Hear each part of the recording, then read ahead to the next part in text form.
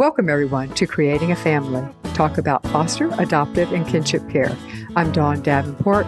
I am the host of this show and the director of the nonprofit, creatingafamily.org. Today, we're going to be talking about raising a child with ADHD to a successful and healthy adulthood. We will be talking with Dr. Tamara Rozier. She has her doctorate in teaching and learning. She is the author of Your Brain's Not Broken, Strategies for Navigating Your Emotions in Life with ADHD. And she runs the ADHD Center of West Michigan. And she is the president of the ADHD Coaches Organization. I want to remind everybody that this show is part of our Back to School series. This is the third of the shows that we have done. So if you didn't listen to the show last week, which was on understanding and navigating that special education in the IEP and 504 process, and then the one before that, 2 weeks ago, was preparing your transracial adoptee for college. So make sure that you check those out as well. We've got lots of resources in the Back to School series that we are doing. You can find all of them at creatingafamily.org/back to school. We've got shows, we've got tip sheets, we've got articles, blogs, we've got a lot of information there. It is evidence-based, trauma-informed, and it is terrific. Go to creatingafamily.org/ all one word, back to school. Thanks. Welcome, Dr. Rozier, to Creating a Family. Hey, it's great to be here. Thanks for having me. A number of my children have been diagnosed with ADHD, so this is hitting pretty darn close to home. So I am thankful to be talking with you. All right, just for our audience, we're going to organize this discussion today in 4 parts, and we will end with tips. We always try, when relevant, to end with tips for parents, because that really kind of synthesizes all of the information into a way that parents can understand. So our 4 parts are going to be understanding ADHD, treating ADHD, and then some of the parenting challenges with raising a child with ADHD, and then looking for some of the positives with a diagnosis of ADHD. All right, so let's start part 1, understanding ADHD. Let's begin there. What is ADHD? Yeah, well, it's so interesting. ADHD is so misunderstood across our population. And so the first thing I would really want your listeners to understand is ADHD is a neurological difference, which means we process information differently. And if we keep it there, we really start to understand what ADHD is and is not. And so I'm just going to nerd out just for a quick second for your listeners. I promise I won't go deep, okay? But if your listeners tap their forehead right behind where they're tapping, that's called the prefrontal cortex. And the prefrontal cortex is the place where executive functions happen. I think Hollowell calls it like having a conductor. I call it having a butler in your head. In my book, I refer to having a butler. And this butler is nice and calm. And it says, Tamara, it's time to leave for work now. And I say, good job, butler. And I leave. And you guessed it, those of us with ADHD, we don't have that calm butler to think ahead, to plan. Instead, now if your listeners kind of tap around their ear, put their fingers around their ear, this is approximately where the limbic center is located. And the limbic center is very, very active in those of us with ADHD. And our overreactive limbic center, this is where fight, flight, or freeze comes in. And so you're going to see those of us with ADHD kind of acting out of fight or flight or freeze. It's interesting because my neurotypical daughter, the daughter without ADHD, is home from college this summer. And she's a delightful person, and she works for the ADHD center. And there's times I'll go, oh, and I just startle. She's like, oh my gosh, what? I'm like, oh, I forgot to change the laundry. And see, she doesn't have ADHD, so she doesn't rely on her limbic system to tell her to change the laundry and startles. Instead, she's nice and calm. And her butler, who is working just fine, by the way, goes, in about 10 minutes, I'll change the laundry. And so frequently, she's like, Mom, I think you're overreacting. Well, I'm not overreacting. I'm behaving in a predictable manner consistent with my neurological condition. Mm-hmm. And so you're going to see children with ADHD have kind of a twitchy nervous system. And sometimes parents will go, well, my child's very inflexible. Yeah, because their nervous system gets flustered easily. Okay, I'm going to pause there. Okay, so I didn't nerd out too badly, but it's a neurological difference. And so for the parents who want to teach their kids executive functions, unless you're going to medicate, and we'll get to that discussion in a moment, we run low with executive function skills. And I really want parents to understand I'm an adult with ADHD. If you follow me around, even though I have a PhD and I run a business, blah, blah, blah, my whole bio, if you follow me around, I look more like Lucille Ball than Dr. Rosier a lot of times. Mm-hmm. So what are some of the symptoms of ADHD that are the most troublesome? You mentioned executive functions. Yeah. So you've mentioned some, but are there others that parents should be on the lookout for? Yeah. So we put a lot of, parents go, well, can you focus? And the problem of ADHD, folks, isn't that we can't focus. The problem is we focus on too many things at once. And what happens is I might be sitting in a classroom in third grade trying to listen to the teacher, but I'm hearing the lights buzz and, oh, there's a fly right by that window. That's very interesting too. And my seat kind of doesn't feel right on my bum. And all this other information's coming in. That's what ADHD is. Mm-hmm. And so I try not to take a symptom approach because, as we're going to talk about in a few minutes, trauma and ADHD can look very similar. And so a lot of times the symptoms are very similar. Remember, there's two types of ADHD, actually three, because there's a combination. There's inattentive. And inattentive ADHD, your brain kind of goes away from reality for a second and goes back and plays Legos by itself for a little bit. That's inattentive ADHD. And then we're very familiar with the hyperactive ADHD because those are the naughty boys running around in preschool, right? Kind of preschool, middle school, high school. Yes. Yes. And still into adulthood. So we're used to the hyperactive part, but there's also the inattentive. And then there's people like me who have combination. And that's also incredibly common in adults. So I do have the hyperactivity. I do want to expend my energy, but I'm also very careless with details. And the hallmark I see with children with ADHD is short-term memory issues where they literally will forget. I can't tell you how many pairs of socks, gloves, jackets, you name it, and my kids lost them. And it wasn't because they're careless. It's an ADHD thing.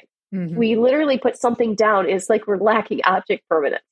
It just disappears from us. So the children that we primarily work with are adopted, foster, and children in kinship care. Are these kids more prone to ADHD? And then perhaps a subset of that question would be, most of our kids have experienced trauma, not all, but right. Many of our kids have experienced trauma. So how do we tell if our kids' symptoms, behaviors, are ADHD or caused by the trauma that they've experienced? So let's start with our foster, adoptive, and kinship kids more prone to ADHD. So let's start with the kinship because ADHD is highly hereditary. If you have a father who has ADHD, that child has about 80% likelihood of having ADHD, him or herself, 80. So that's a lot. If you have a mother, it goes down to like 50%, 50 to 60.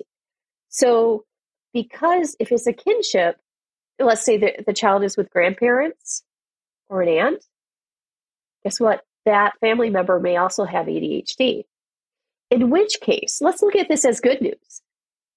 Somehow you've been managing life with ADHD. So you become that child's guide of, I have an ADHD brain too, and let's figure out how to work it together. Mm-hmm. In the case, and this is what I see frequently in my office is I see adoptive parents who just love this kid so much. I'm thinking of one kid in particular. I got to tell you, this kid is such a gem. He's just a lovely, brilliant kid. Oh, wait, he has emotional dysregulation, which is a hallmark of ADHD. And he was adopted when he was 3 months. And so what the parents have been working through is, well, they don't have emotional dysregulation issues. They don't have short-term memory or working memory issues. They're looking at this beautiful child that they love with their life, going, what do we do with this little guy? Right? Mm-hmm. And I've had the fortune of working with this person for 7 years. He'll stop for a little bit, hit a growth spurt, come back. And I've had the opportunity to watch him grow up. And something I've been working with the parents about is learning about ADHD. So the problem with this situation is sometimes well-meaning foster or adoptive parents want to fix the ADHD child. And I'm begging you not to fix it, but to try to help the child understand how his or her brain works. And in order to do that, you need to figure out how ADHD works. Mm-hmm. So how do we know if our child's behavior is different? How do we tease out trauma? Because trauma can mimic many of the symptoms. Absolutely. And the short answer is you don't. You let a professional do that. And even professionals will have a difficult time teasing it out. Mm-hmm. One of the easiest ways is if a stimulant works for your child, it's probably ADHD. Stimulants work, Tom Brown guesses, for about 80% of the ADHD population. So you have to medicate a child. I am saying, though, if stimulants do work, you have a good idea. And stimulants would not necessarily be effective for a child whose behaviors and symptoms are only caused by trauma. Yes. But you could also have an overlap between trauma and ADHD. Yeah. Well, this is the complication. Those of us with ADHD are more susceptible to trauma because of how our brains function. Remember that prefrontal cortex? Those of you that have the prefrontal cortex working reliably, that's also protection from trauma. And so if you don't have that reliable part of your brain working fully and consistently, and your limbic system's constantly reacting, that nervous system finds trauma easier. Mm-hmm. And so it's a very complicated thing. I always suggest we work with trauma first, then ADHD. Yeah, that makes sense. Yeah, always trauma first. Please don't try to help your child organize if they're working through trauma, right? Because they're still in fight or flight. And you're saying, let's organize your sock drawer. And they're like, we don't care about that sock drawer right now, right? And so, it's the order of operations when it comes to parenting. You work with the trauma first. Here's a shout out to all of our parent trainers or people who run support groups. We have got a resource for you. It is our interactive training and support curriculum for foster, adoptive, and kinship families. If you've ever struggled with getting people to attend your trainings or come to your support groups, or if you are in the doldrums of trying to find a topic or simply don't have the time to pull together a good quality, high quality training, this is what this curriculum is for. We have a library of 25 curriculum. Each curriculum comes with a video, a facilitator guide, a handout, additional resources, and if you need it, we also have a certificate of attendance. It is all there for you. It takes very little time to run a high-quality group. You can find this resource at parentsupportgroups.org. That's where you can get all of this information. You could also go to the creatingafamily.org website, hover over the horizontal menu, the word training, and click on support group curriculum. Check it out. Okay, so let's move on to part 2. You've alluded to it, treating ADHD. So let's start by talking about early diagnosing and intervention. Let's talk about the importance of getting an early diagnosis. Yeah. So research has changed on this. I have 3 biological kids. 2 of them have ADHD, donated from me. The research back when they were young, they're in their late 20s now, was you just let them develop, you give them a good home life. You don't really need to medicate unless they're having problems. And so that's what I did. I would do it differently now. So here's what I would do differently. I would get them diagnosed early because now there's beginning evidence. Barkley recommends this, Russell Barkley.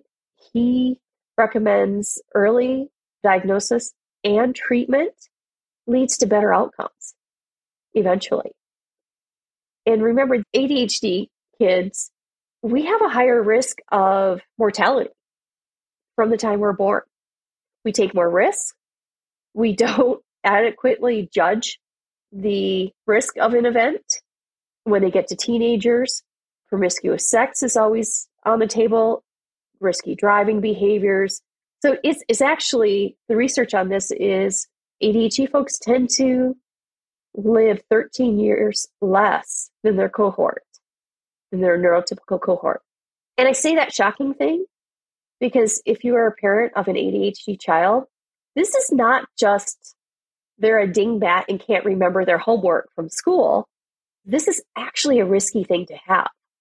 And treatment, early treatment, we find gives more blood flow to the prefrontal cortex. Remember that magic butler area? Research is showing that if we start to treat early, then they have more access to their prefrontal cortex. And when you say treat, I mean, the question that always comes up for parents is to medicate or not. So right. Let's talk about that. Then I'll ask you about the different types of medications. But what does the current research show as far as you've mentioned the efficacy was 80%, which is really kind of a startling statistic, isn't it? Right. Yeah. So, there's still a stigma around treating. And I think it still is kind of there from the 1980s. In the 1980s, we weren't good at treating ADHD. And remember, I had children in the 90s. And so I was still kind of in that time frame thinking, I'm not going to medicate my kids, have them be like zombies, like the kids I used to see in school, right? But that's not really true. We've come a long way. And that was Ritalin. Ritalin was the first generation. And now we're on fourth and fifth generations. We're getting much better at treating ADHD. So it is very important that if you expect a child to get their homework from school, that you give them access to their prefrontal cortex to do that. In other words, if you want a certain behavior, then you have to allow them the equipment to do it. Mm-hmm. It would be like sitting a kid in class going, look at the board at the front of the class, and they can't see it. They're going, no, I'm not going to give you glasses to do it. You learn to see it. Just learn to see it. If you tried hard enough, you would be able to see that board. Hard enough. Oh my gosh, how many times have we damaged children, including myself, by saying, well, if you just worked a little bit harder. And so I think we have to kind of get over this medication is evil.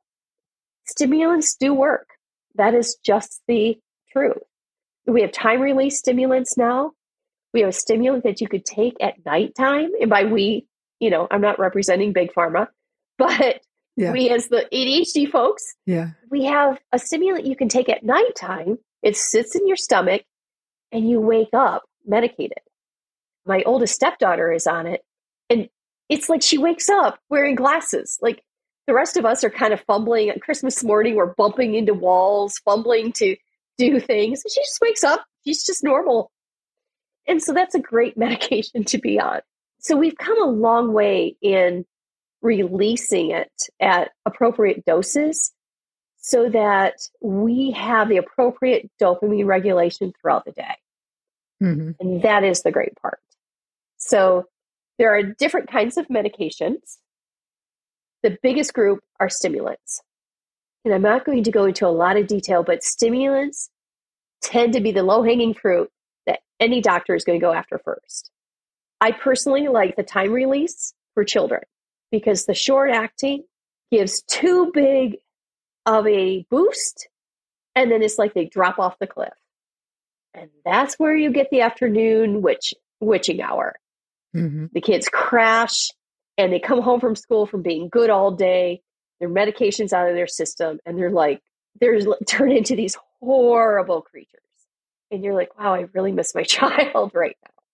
So I tend to like time release for that reason.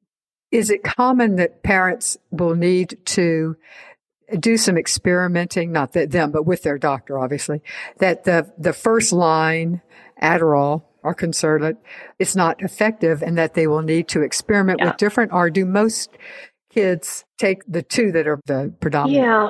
So, doctors usually will start with Adderall or Concerta. I tend not to like Adderall much. This is just personal, but if you want to cut a piece of bread, it's like using an axe. Sure, you cut the bread, but what have you done to the bread now? Like it's mangled. Uh-huh. Whereas Concerta, because of time release, is more like a knife. Mm-hmm. And I say that because children are very sensitive to the release system. By the way, we're speaking like a parent who's been through this. I always explain to children and to parents that it's going to take a time to find the right medication and the right dose. And so for children who wear glasses, I always say, remember when you were at the eye doctor and he kept going, which one's better, this one or this one? And you had to raise your hand like, this side's better, this side's better. And if they don't wear glasses, I use other metaphors, but it is an exercise in trial and error. And likely changes as the child ages as well, because their body size changes and their hormones and everything else is changing. Yeah, actually hormones. So ADHD meds aren't titrated to weight or size of the child, but hormones do affect how our medications work. And in fact, there's a lot of research coming out about women in ADHD and how right before their menstrual cycles, their ADHD meds simply aren't working, which is great news for females right as they're experiencing premenstrual syndrome. Yeah. Bad planning. Yeah. But keep that in mind for your female teenagers who have ADHD. Okay. And another question that we often will get is the idea of a medication holiday, a medication break, that we won't do medication on the weekends, or we'll take off the summer, that type of thing. What's the current research indicate about the wisdom of taking a break? Yeah. I understand the logic behind taking a break. You're trying to give the liver a break and kind of reset it. My clients who swear by their marijuana use will take tea breaks for the same reason, right? Because they built up a tolerance. T meaning THC. That is the same logic. The problem with this is the logic doesn't hold if you expect the child to manage their moods and to get something done. Because that prefrontal cortex tells us what to do, how to do it, and when to do it. So if you're going to have expectations for your child to not have erratic moods and know what to do, when to do it, and how to do it, then medication is necessary. And I'm speaking to you as an adult who is medicated. And before I take meds, I'm just like, what do I do for a living? And when I take meds, I'm like, okay, so I'm going to do these next activities. And if I'm an adult saying this, think how children's brains who aren't as metacognitive are feeling. So if parents expect certain behaviors from their child that look more neurotypical, then taking holidays is not good logic. Okay. I know you're listening to this podcast, but have you subscribed to this podcast or followed it, depending on what platform you're listening to? We're on all the major platforms. It really helps us if you subscribe or follow to us. And it helps you because it gives you access to our extensive archive of shows, including a lot of shows on school issues, which is in keeping with the Back to School campaign. We've been doing this show for almost 16 years, heaven help us, and we have a huge archive, and most of it is evergreen material, just as relevant today as it was when we recorded it. So please follow or subscribe to the creatingafamily.org podcast. So now we're going to go into part 3, which is really the heart of this, which is the parenting challenges and rewards, we should add, with raising a child with ADHD. Right. So I think it always helps. We find just across the board that one of the problems in parenting is our expectations. If we go in with a certain expectation and that expectation is not met, then we're fighting our own issues, our own disappointment, our own surprises, as opposed to parenting the child that we have. So let's talk about the idea of managing our expectations. Oh, I just love how you framed it. You're an experienced parent who talks to parents, because it really is about expectations. If you have an ADHD kiddo, you're going to notice they're incredibly sensitive. And so one minute they can be gigantic jerks to you and see the meanest thing possible, right? And then later you'll see incredible remorse. And they'll be like, I am so sorry. I didn't mean that you weren't a good mom. Because they're just trying to be mean to you, right? In that moment. And you'll see that sensitivity, and it's going to be confusing. Mm-hmm. So we first want to adjust our expectations around emotional management. I work with a lot of parents, and they say, well, I'd like for him not to do this behavior. And I say, well, cool story, but that's an unrealistic expectation. The realistic expectation is helping them fix it once they've messed up, because they're so young. Now, I'm pretty good at emotional management. I'm 55 years old. I should be, right?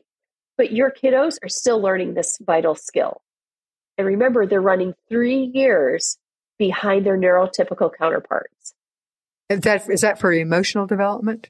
It's mostly emotional. It could be social, and it's definitely executive function, meaning organization. So if you have a 14-year-old, they're going to organize their room like an 11-year-old. And I hear parents all the time say, well, she's 14. She should be able to do this. Whoops, there's that expectation.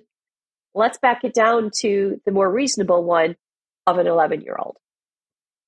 And then parents will say, but she's so smart. Why can't she do this? Well, it's because she's smart, maybe like a 16-year-old. But emotionally or organizationally, executive function-wise, she's still more like an 11-year-old. And that's what the expectations are about, right? We always want to focus on seeing the child we have, like you said. And stop comparing our kids and ourselves, for that matter, to other parents.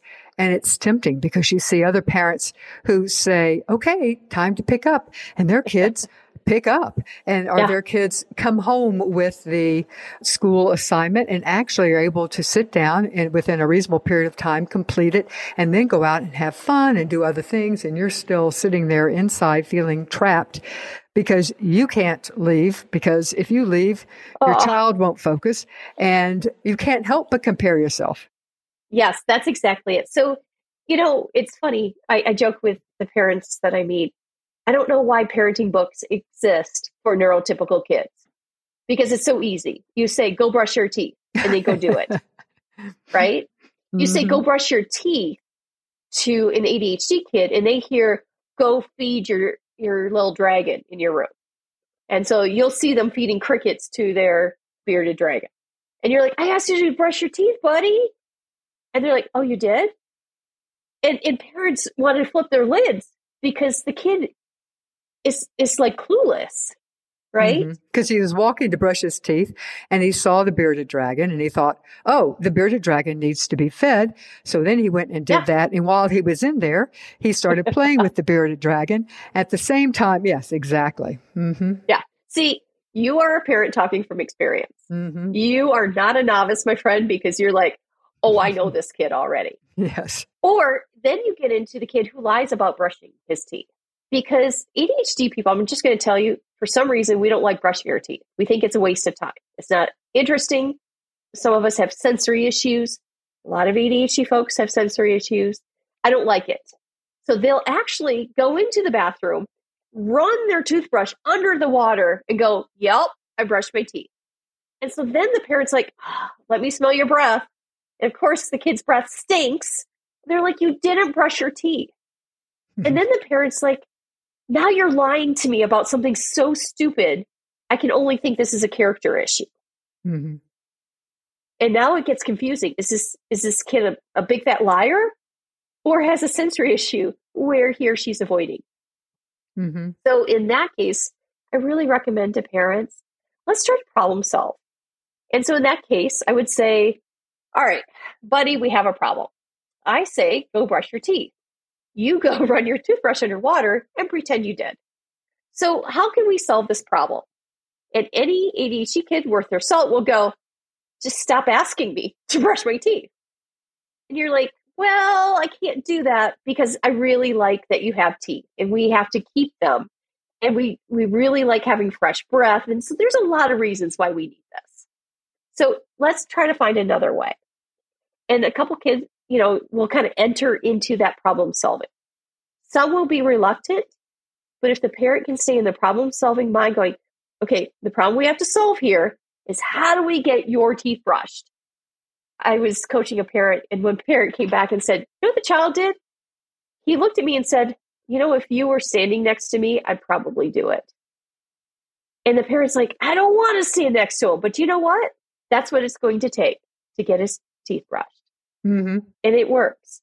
But Mm-hmm. together they solve the problem. Instead of screaming, instead of yelling, instead of like, now you can't go to the park, you didn't brush your teeth. What we're saying is, let's solve this together. Mm-hmm. Mm-hmm.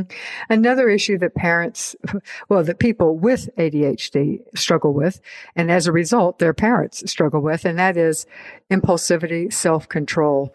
That is the example you said the child was going to brush his teeth, had every intention of brushing his teeth, but saw the bearded dragon. All of a sudden, he was off into he impulsively went there. And some of the physical issues you talked about, children taking risks, is also just impulsivity. We have heard that girls with ADHD are more likely, and boys are more likely to impregnate a girl. Girls are more likely to get pregnant. That's an impulsivity. Often there may be other issues, but it's strongly influenced by hormones. Yes. Well, hormones, but also just not the stopping and saying, oh, wait a minute, I'm not on birth control, or wait a minute, he doesn't have a condom, or whatever. So all the thinking, the act before we think things that happen, our kids impulsively shouting out answers at school, or, punching the kid next to them, or tickling, or pulling, doing something. A lot of those are just impulsivity issues, but they can drive you up the wall. So it's definitely a parenting challenge. So what's a parent to do? Well, let me tell you, no one's going to like this answer. And I don't like this answer either. We really can't solve impulsivity in the brain until we medicate. So for parents who don't want to medicate their child, we can't solve for impulsivity. What we do then is we try to fix the problems they caused. But let me tell you, like you just brought up, the stakes are high, aren't they? Driving, sex, you name it. I mean, drinking, drugs, the stakes are high. And so just dealing with younger children, the problem is if you keep correcting their impulsivity, they don't have the prefrontal cortex to go, oh, hold up, because that's what our butler would do if it were online. But if their butler's offline, they don't have that impulsivity. I work with a lot of adults. Once their medication just stops working, they eat everything in the house. Impulsivity, right? And so adults still deal with this issue. We can't solve for impulsivity. And I know no one likes this answer, and I'm really sorry, folks. Please keep listening to the end. I swear I'm not crazy, but that's not the problem to solve for unless we do want to use medication. And again, I work with too many people across the lifespan, and I see how impulsivity affects people.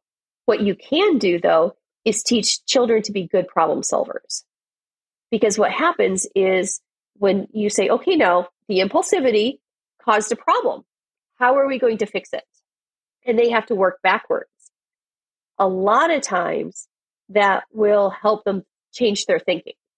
So what I recommend is, let's say impulsivity causes me to break something. Okay, I was just moving around fast and I broke something. Instead of saying, all right, you broke something, now I'm mad at you. Sit down and go, okay, here's how I see this. The impulsivity caused you to jump on the couch, and because of that, you broke the lamp. That's the problem. So what should have happened? Well, I shouldn't have jumped on the couch. That's the child answering. Yeah, you're right. So how are we going to fix the lamp now? Like, what are we going to do to fix this situation? We're not guilting the child. We're trying to get them to analyze the situation. Again, this isn't a fast thing. Mm-hmm. Also, addicting behaviors, that's another risk of impulsiveness, right? Mm-hmm. Like video gaming, screen time is highly addictive for ADHD folks. So we want to try to teach them to be problem solvers for the problems their behaviors create. And when you do that, you're giving them power over themselves. Mm-hmm. You bring up video games, but it could be other things such as, well, with one of mine, it was reading a book. But she could hyper focus. Why can our children seem to be focusing for 3 hours on something they're interested in, and yet finishing a 10-minute homework assignment could take 5 hours? And crying and kicking and screaming, yes. Right. And oftentimes you having to be present to kind of keep refocusing them. Right. So unfortunately, it's because we have a nervous system that is based on interest. So whatever captures our interest increases the dopamine in our prefrontal cortex. And we're like, cool, we can focus on this. Bill Dotson writes a lot about the interest-based nervous system. It is not a character issue. I hear a lot of parents like, well, he can focus, 8 hours on a game, but can't do this. Mm-hmm. If he wants to, he can focus. Yeah. Exactly. Mm-hmm. So we need to be careful not to make it a judgment. This is a neurological difference. And I need to train my nervous system. And I think it's a lot easier to train with medication. I'm not pushing it.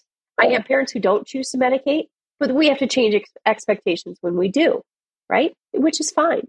But hyperfixation, by the way, there's hyperfocus and hyperfixation. Hyperfocus is this magical flow period where you're like, la, and you're just getting into it. I'm working on my next book right now. It's just beautiful when I can hit this. It's called flow state. Mm-hmm. Hyperfixation is when I know I've had to go to the bathroom for 4 hours, but I'm still playing this video game. That's a hyperfixation. It's like I can't draw away. There's nothing magical about it. It's like I'm chained to this. And you'll see a lot of your kids being hyperfixated. Mm-hmm. Right, both. We often say to parents, don't sweat the small stuff. How does that apply when there's so much small stuff that we're not doing? So how does that apply to parenting kids with ADHD? Well, first of all, just to your listeners, if you're parenting a kid with ADHD, Godspeed, my friend. I know that we are exhausting to raise. The neurotypical kids are easier. It's exhausting because ADHD folks, and I write about this a lot in my book, Your Brain's Not Broken, ADHD kids and adults, we're bad at the easy stuff. And so parents are just like, seriously, I laid it right on the counter for you to take and you forgot? Like, how is this not on purpose? How are you not stupid? I know your listeners wouldn't say that, but parents are really like baffled. Like, are you willfully doing this? And so when everything seems like small stuff, it does become the big stuff. Mm-hmm. And so I really try to redirect parents. Think about creating the problem solver. Okay, this caused a problem. What are some ways we can solve it? And they're not going to be good problem solvers. They're just going to want to go, can we just forget this happened and I'll try harder? And you're like, no, kiddo, I believe you're trying as hard as you can. So let's work together to find a solution that will work for you. And if that solution doesn't work, guess what? We'll keep trying. Mm-hmm. So the small stuff is what drives parents crazy because you told me about your experience. You know this to be true. I mean, how many pairs of mittens, right? Mm-hmm. Goodness. I just worked with parents this morning who they're like, oh my goodness, Tamara, I'm so tired of finding our electronics in the toilet. Like literally, like, oops, Dad, I dropped your phone while I was using the bathroom. Yeah. Or I have the phone in my back pocket, and when I use the bathroom, it fell out. Yes, this is my third phone that I've done that to because I keep forgetting not to put the phone in my back pocket. Right. Yeah. Oh, goodness. So a solution to that might be stitching up the back pockets could be a solution to that problem. Oh, I love that. See, that's just genius. Yeah. But the thing is, don't do it to the child. Work with a child. Yeah. have him or her. We have to be careful not to just keep using the him pronoun because females have ADHD. Yes, exactly. Yeah. Really at the same rate as males. Right. And we don't often, it's interesting, but the stereotypical ADHD we think of as a hyperactive boy. So I'm glad you mentioned that. Hey guys, let me stop here. Did you know about our free courses that we offer? These are courses in our online education center. We're offering it to you for no charge thanks to the support of the Jockey Bean Family Foundation. You can find these courses at bit.ly/JBF support. Check it out and tell a friend. Okay, now I want to move to part 4 because I think that's looking for some of the positives of an ADHD. You know, ADHD, well, let me ask you as a question. It seems to me that we as a society and as the medical profession is moving to understand that ADHD is not a disorder as much as it is a trait. How do you feel about that? Yeah, I feel very strongly about this because ADHD is a neurological difference. However, I don't believe ADHD is a gift. There's a whole group of people that go, ADHD is a gift. It's my superpower. You know what? It might be a superpower on a different planet. But here on planet Earth, in this year, guess what? It's not. Because our lives revolve around executive function. And we're not good at it. So let's get off it's a gift trade because I've got to work harder to appear normal. And that's exhausting. All the kiddos who are going to school, they are just trying to look normal for most of the day. And they come home and they're exhausted. Now, the one strength that, and I write about this in my book, associated with ADHD is divergent thinking. Would divergent thinking include being able to think out of the box, coming up with new ideas? That is divergent thinking. Yes. Yeah. Okay. So convergent thinking, though, is turning in your homework. Convergent thinking is most K-12 math. Convergent thinking are answering test questions. Essays are usually divergent, depending on how the teacher is teaching. So school is even set up to work on your convergent thinking. And so it's even frustrating because the gift we have isn't even being celebrated in most situations, which is why I keep hitting the problem solver, because that's divergent thinking. Hey, let's figure out ways to solve this. And the divergent thinker is like, yes, let's figure out the ways to solve this. And they can think of crazy ways to solve it. And you're like, okay, that's a good option. I don't think that's realistic for us right now. What's another option? Do you see you're kind of touching their divergent thinking? So divergent thinking, and I talk about this a lot with my high school clients, you know, in college, your divergent thinking could just look genius to a professor. But your high school teachers, most of them just don't want to know it right now. Most of them are convergent thinkers who just want you to turn in your darn homework. They want you to follow suit. And it's frustrating for you, and I know it. Let's figure out a way to get you through this convergent maze for you to get to college. And by the way, these are kids who have expressed that they want to go to college so that you can express your divergent thinking. I just had someone come back. He just finished his freshman year at university. And he came back, he goes, you were right. I look really smart because I'll answer a professor's question. And the professor's like, I didn't even teach that yet. It's because divergent thinkers put things together effortlessly. Everything's connected to a divergent thinker. And thinking in terms of transitioning into adulthood, in what career is divergent thinking? And there are so many that divergent thinking is really a benefit. Guys, I know you've heard me say it before, but this show would not happen without the support of our partners who are agencies and other organizations that believe in our mission. We are so indebted to these organizations. One such organization is Children's House International. They are a Hague-accredited international adoption agency currently placing children from 14 countries. They work with families throughout the U.S. They also provide consulting for international surrogacy for those of you who would like to grow your family in that manner. All right, now let's move to the tips section, which is what I think a lot of people look forward to. Let's talk about some of the tips for raising a child with ADHD. Yeah. So let's go back to that prefrontal cortex where you tapped your head. And remember, that kid doesn't have great access to his or her prefrontal cortex. Even medicated, just because of developmental issues, it's not reliable. And let's just remember where you tapped around your ear, that's the limbic system. The limbic system needs to know that it's safe.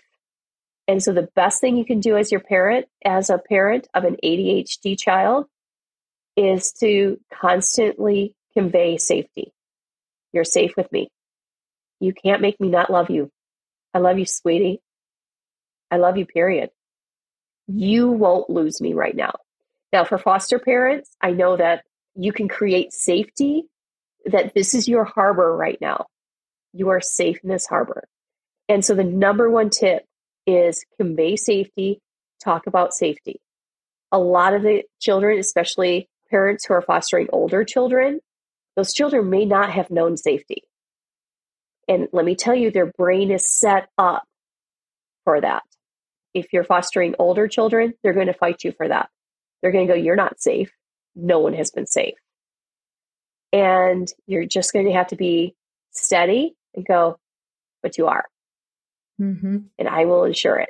And do you hear the calmness? Because the ADHD brain, especially, they'll do the fight, flight, or appease, right? Freeze or appease. They'll kind of, this can't be true. The ADHD brain wants safety. Mm-hmm. So that's the number one tip. Now, parents are like, okay, but that's still not helping me get out of the house in the morning. Right? But we can't miss that big thing. So something I do, especially with adoptive and foster children, is I set up predictability. And here's what this looks like for ADHD people. I don't create the structure. I talk about the structure. So at dinner or right before bed, I say, all right, let's talk about the morning. Let's just walk through it together. First, you're going to do this. By the way, ADHD people tend to work well with buckets. In other words, if you want a child to put on clothing, their younger school age, put it all like in a basket and say, put everything on in this basket and turn it upside down, right? But we're going to rehearse it with the child. Okay, then you're going to come downstairs. What are we going to eat for breakfast? What are we going to eat? You know, and we just rehearse the entire thing. Again, I talk about this in my book, not as a parenting strategy, but as a coping strategy for those of us with ADHD. Rehearsal is so important. It doesn't happen in the prefrontal cortex. It happens right behind it in the DMN, which really works for those of us with ADHD. Mm-hmm. So rehearse everything. I used to still use rehearsals with my high schoolers. We'd be getting home late from a basketball game that one of the children played in, and we're like, all right, it's 8:30. What do we all have to do to get in bed on time? I'm going to start. And so I would do this, like, first I have to do this, then I have to do this, and I would walk through it. Then I'd go to the next oldest. Okay, how are you going to get into bed? And they'd rehearse it. And then the next one. And it's funny because the 3-year-old at the time, I didn't ask her, and she'd say, what about me? What about me? And then she would rehearse it in her 3-year-old. Mm-hmm. And it was delightful. Mm-hmm. But she learned how to rehearse. So that is a key concept for ADHD folks. One of the things that we found very helpful, it ties into setting predictability, is following consistent routines. And I found that for me as a parent, that I had been a little more fly by the seat of my pants. And my kids with ADHD, really, that did not work with. I needed to have routines and predictability. And the funny thing is that I found that I thrived under it as well. Exactly. But certainly I think that my kids, so going to bed, we did the same things in the same order. And in the morning, same things, same order. And coming home from school, that was a little more of it actually was a challenge because we couldn't do the same things because there would be a different activity, or I had to stop and run an errand or whatever. Yep. So that was a stressful time. Also, we were all more tired. Yeah. So if we're going to do it, like, let's say the child comes home and you pick up the child, then you're like, okay, so normally we do this. We're going to vary this now. We're going to stop at the grocery store. Then I have to stop at the post office.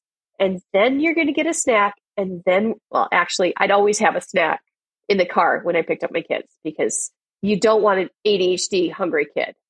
They turn into little monsters. So that's another tip, which is, and the snacks should be focused on protein and not just carbohydrates. Absolutely. Protein and healthy fats. Mm-hmm. Yeah. So you're exactly right there. But you start rehearsing it. And you rehearse. Because even in good structure, by the way, ADHD kids do thrive in structure, but they'll forget there is a structure. Mm-hmm. And sometimes you're like, come on, kid, we've been doing this for 3 years. And they act like you just invented this. Mm-hmm. And so if you just keep going, okay, and this is the pattern, here is the pattern. You're going to tell the brain that even though there's no executive function kind of following this, you're going to go, yeah, this is the pattern. I'm going to follow the flow. Mm-hmm. It also gives ADHD children a sense of, I know what's next. Mm-hmm. Mm-hmm. A lot of ADHD kids will develop anxiety, and you see a lot of anxiety in children with ADHD, and this will help address that. Here's what's coming next. Mm-hmm. And for younger children, a visual chart of routines is very helpful. Yes. Yeah. Some older kids would resent any form of written, but others But others don't. They, a checklist. And then as they get older, having them create the checklist. Well, I even say create it with the child always. Mm-hmm. Yeah, I would agree with that. A parent I just worked with this morning, it's summer. She has 3 kids at home and they're all in grade school. Well, the youngest is 3. She's like, what do I do? I'm like, each morning, let's make up a schedule for each of the kids. And we have like color blocks that represent their schedule. And so, you're going to say, all right, everyone needs to put this block in because this is when we're running to the store together. So this block's taken. When do you want to do chores? And we build it together. Mm-hmm. Because especially adoptive in foster children, think about how little control, depending on their circumstances, that they've had. And so when we can give the brain a sense of autonomy and control, you're feeding that brain in really good ways. Mm-hmm. And so going back to the problem solver, like, hey, how can we solve this together? Right? How can we build this together? And then they take pride in, I built this schedule. I built this checklist. Mm-hmm. And if they're old enough to play most video games, they're old enough to build their checklist. Mm-hmm. Yeah, because it's not like, especially with a very young child, it's not as if you're not there with them while they're doing it. So you can give pointers. And you can go, what's next? What's next on the list? And they go, oh, look. They're delighted. Yeah. In many ways, it's much easier with the younger ones. I agree. Oh, much, much, much. Thank you so much, Dr. Tamara Rozier, for being with us today to talk about raising a child with ADHD. I appreciate it. Oh, thank you so much. I appreciate you having this show. I know that your listeners really count on you. So thank you for bringing your experience. Yes, hard-earned experience on this topic for sure. Hard-earned, yes.